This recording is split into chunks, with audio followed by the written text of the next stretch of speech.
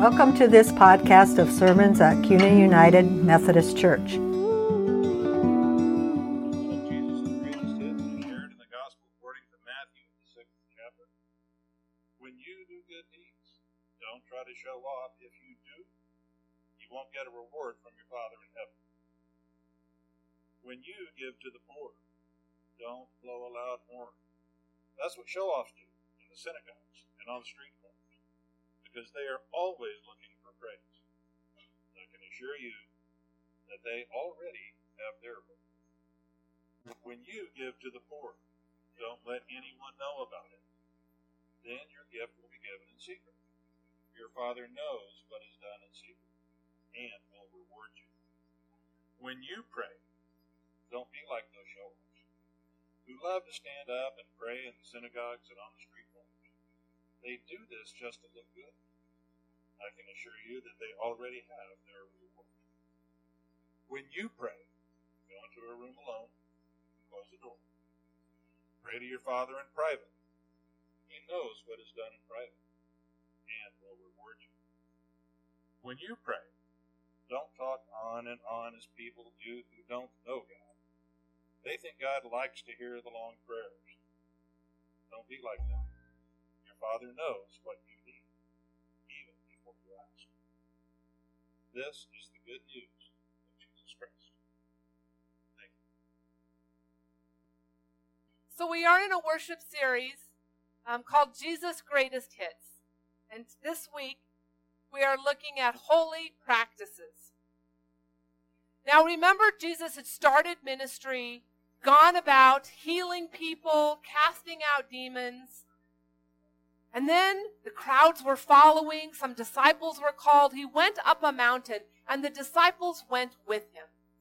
These teachings that we're hearing in Matthew chapter 5 through 7 are the going up the mountain with Jesus, the disciples. So we can imagine ourselves sitting there with the disciples being taught about a lifestyle that is a saved life. In your Bible, it's called Sermon on the Mount. That was added much, much later. We could also call it a beginner's guide to the kingdom of heaven. Today, we're in chapter 6. Those practices, those lifestyles of being close to God. A lifestyle of response to God. Amy Jill Levine, who is the scholar that this worship series, she wrote a study called Sermon on the Mount, and it's her work that we're basing this sermon series on. She said, to be a disciple means less about believing in a set of propositions and more about acting upon God's word as interpreted by Jesus. So being a disciple is about action. And yet, for us, with 2,000 years of history, action and faith can get kind of mixed up for us. Because it is important that we remember that when we're talking about our actions, our good deeds, that we are not thinking we have to do enough good and then we'll be acceptable by God. Then we'll be worthy of God's love. At the same time, for those that have heard, we are saved by faith alone. It is not that we are saved by faith alone and now faith is the work that we do. We kind of heave up our willpower, and have this great faith in God. That's not what we're talking about either. And we're also not talking about, I'm saved by faith alone. I'm done. I don't have to do anything now. I can just sit around, think of myself. So actions are an essential part of the life of discipleship. Our actions are truth-telling about what we believe. The Methodist Church, what we call the Methodist Church, began as holy societies, is what they called them. We would call them small groups. They were groups of people, 10, 12, getting together on a weekly basis, discussing scripture, thinking through their own life and their own holy practices, asking each other for accountability so that they could grow in holiness. And as the time went on, and as that movement became a church, and as it grew and spread throughout the world and in this country, and we went through those times of the camp revivals. Remember the camp revivals of the 1800s? That was the Methodist Church, lighting people on fire for Christ and then living it out. That's why we're called Methodists, because we have a method of living. I don't know why they didn't call us disciples, but whatever. Because that is this method of living. And so we have this strong sense of doing. I was talking with a Methodist pastor recently, and they said, we are do-gooders. We do good stuff. Sometimes we forget that it comes out of faith. And our do-gooding can look like any other secular charity. And so we gather on Sunday to be transformed in faith, to connect the good that we do with the faith in Christ. So before we talk about holy practices, the goodness that we do, I want to go back to chapter 5, where Jesus said, you are the salt of the earth. You are the salt of the earth. Remember those blessings, those beatitudes? Blessed are the poor in spirit, blessed are the meek. Sometimes they sound like suggestions or commands. They're actually blessings. This one can be a little tricky. You are the salt of the earth. Not you should be the salt, or, you act like salt, but you are the salt of the earth.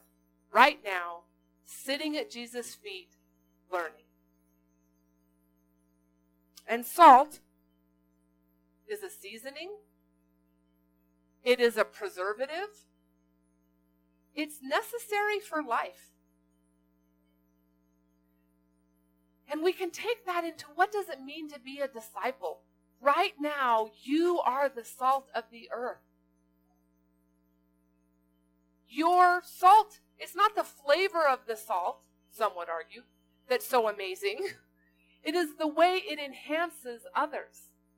You are the salt of the earth. We are the ones that enhance the whole world. That we exist not for ourselves, but for others. And salt loses its saltiness when it's diluted by worries and cares of the world and being self-centered. And too much salt is worse. Look at me, I'm salt. Too much salt is deadly. In fact, in ancient times, before weapons of mass destruction, that's how you wiped out a people. You salted their fields. It was deadly. It still works on weeds. And so the disciples sitting at the feet of Jesus, they had already gotten past that egotistical look at me, because he said, blessed are you poor in spirit. Blessed are you meek. You are the salt of the earth. Your random acts of kindness. Your random, opportunistic healing of others.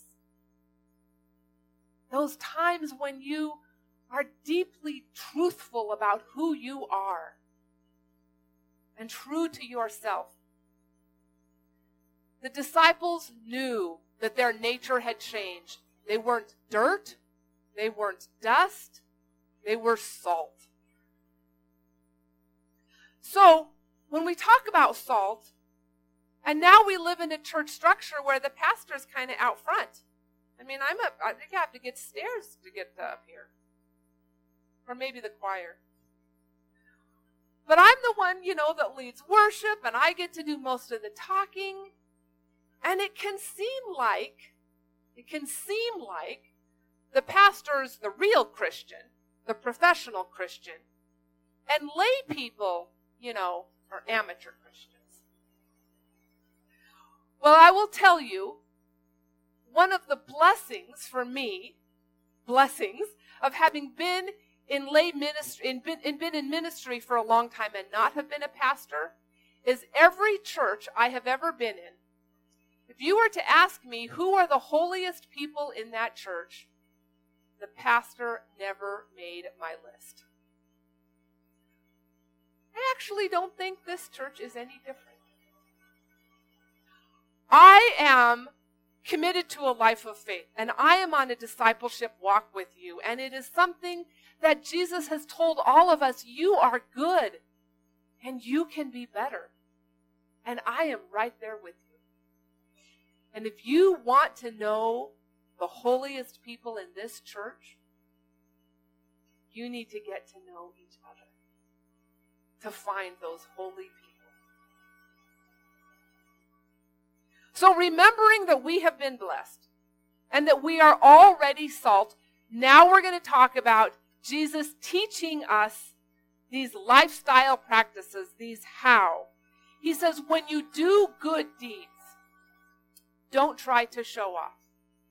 When you do good deeds, don't try to show off. Good deeds, the Greek is dikaiosune, and here it's translated good deeds. In other translations, it's piety. For me, good deeds and piety mean different things. Good deeds are, charitable giving and taking care of others and random acts of kindness. And piety are those spiritual practices of prayer and worship. And here it's the same word, dikaiosune, meaning both. It's also translated that very same word as righteousness. So don't show off your righteousness when you do righteousness. It's used that very same word. Blessed are those who hunger and thirst for righteousness. Dikaiosune. Blessed are those persecuted for righteousness' sake. Dikaiosune. It's the same word. When you do righteousness, when you do good deeds, when you do piety, when you do justice, don't show off. So Jesus is assuming that we're doing those things. Jesus is assuming that we're doing the good deeds, we're doing the righteousness, and that we're not to show off. At the same time, if we're salt, there is a public impact, right? So we have to be involved somehow. We have to be seen. And that's where it gets tricky. Are the practices we take on behalf of others for building up the kingdom? Then that's the way we should be. Or are the practices based in our own self-interest so we can be seen? And that is not what we're to do. And if you are like me, you got both going on in there. Giving alms. Jesus says, when you give alms, don't let anyone know about it. So again, Jesus is assuming that we're giving alms, and then he's telling us how to do it. I love Idaho Gives, which started, it wasn't a long time ago, where you have that one day and now it's several days, and I kind of save money up for it, and then I go through all the different charities and decide who I'm going to give to, and then when you're done giving, it says, do you want to share on social media? Because they found that when people share that they gave, other people are more likely to give. Tricky. Jesus says, don't tell people what you're doing. But if we tell people, then there's more giving. Sometimes people do that giving in other people's names as a way of giving without being known. Like the memorials we have here at this church. We have a new camera and a new audio visual system, and we're streaming this morning for the very first time. And all of that was funded by memorial money, by memorials in the name of Eric Henry and Jay Ball and Kathy Gailey. All of them were longtime members and well-loved. And I didn't know Eric or Jay, but I did know Kathy. Kathy was full of energy and full of ideas and loved this church and died suddenly and unexpectedly. She was influential in the community. She led the effort to pass the bond that built Kuna High School. She served on planning and zoning. She started a middle school after-school program. I ran into her son last week. And I was with him in the, last week before she died, every single day in the hospital. And as his mother was dying, his wife went into labor. And he left his mother as she died and went over to labor and delivery and welcomed his new daughter. And when I ran into him, he said, there she is. She's a year and a half now. Kathy loved this church, and her loss was crushing. And all of the money in that memorial fund for her, somebody else gave. And it goes on blessing us. Jesus says, when you give to the poor, don't let anyone else know about it. There was a Jewish teacher in the 1100s named Maimonides who said there's 8 levels of giving. He said the lowest level of giving is to give unwillingly. My children, they've done this. I'll bet I did it as a child. Give unwillingly. The next level is to give willingly, but inadequately. The next level is to give only when asked. The next level of giving is to give before the request comes. The next level of giving is to give anonymously, but like where we don't know who we're giving to, but the recipient knows who we are. The next level of giving is when we know the recipient, but they don't know that we're the ones that gave to them. The next level of giving is where neither the giver nor the receiver knows each other's identity. And the highest level of giving is what we would call justice building, where we provide financial base or partnership so that the person in poverty is no longer needing charity. All giving is good. Jesus says we are all good, and we can be better. When our focus is on God in our giving rather than ourselves, our concern for the dignity of others increases. Not out of a sense of pride that we're giving, but out of a sense of humility and awareness that we are a giver today, and tomorrow we may be the one in need and we may be the receiver. And that everyone has something to give. I remember one day I was down at Corpus Christi House, and it happened to be my birthday, and people found out. And this homeless fellow, who has a longtime friend at Corpus, said, "Oh, it's your birthday." And he dug in his pack. He knew I was a religious person. He dug in his pack and he pulled out a wooden cross, and he said, "This is for your birthday." So if a homeless guy has a gift on the spur of the moment, all of us are able to give. Our giving as disciples, it is a reflection of our Creator. We are created in the divine image, and we are generous as God is generous. Jesus had something to tell us about praying. He said, when you pray, he said how we pray is important. All prayer is conversation with God. Our prayer can be praising God. It can be lament and sorrow.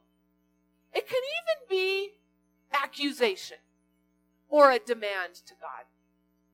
And just to be clear, Jesus doesn't tell us not to do any of those things. We're never told not to pray with anger towards God. That's not hypocrisy. That's honesty. But he does say, don't show off. That we're told. Don't show off.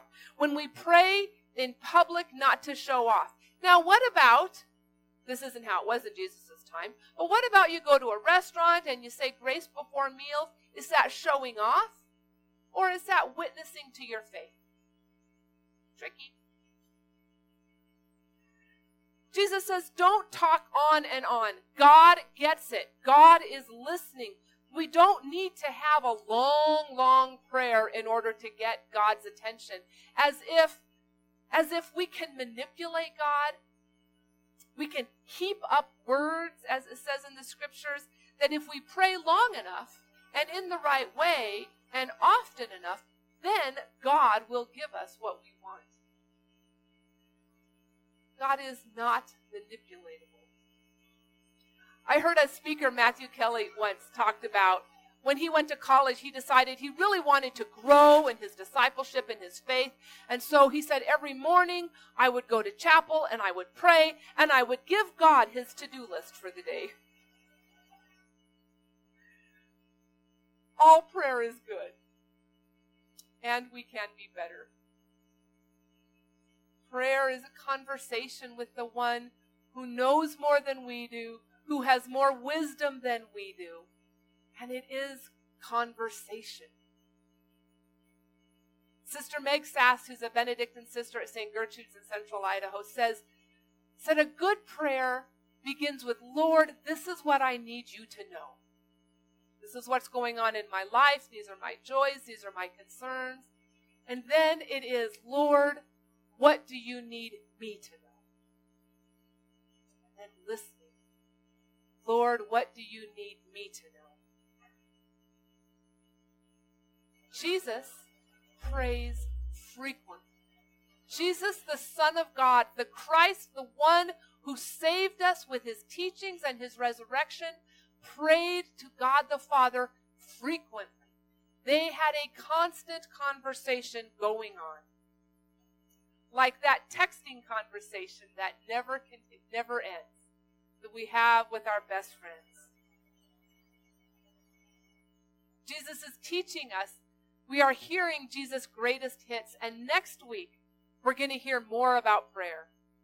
We're going to hear more about how Jesus teaches us prayer, how to pray in that conversation of telling God what we need and listening for what God needs us to know.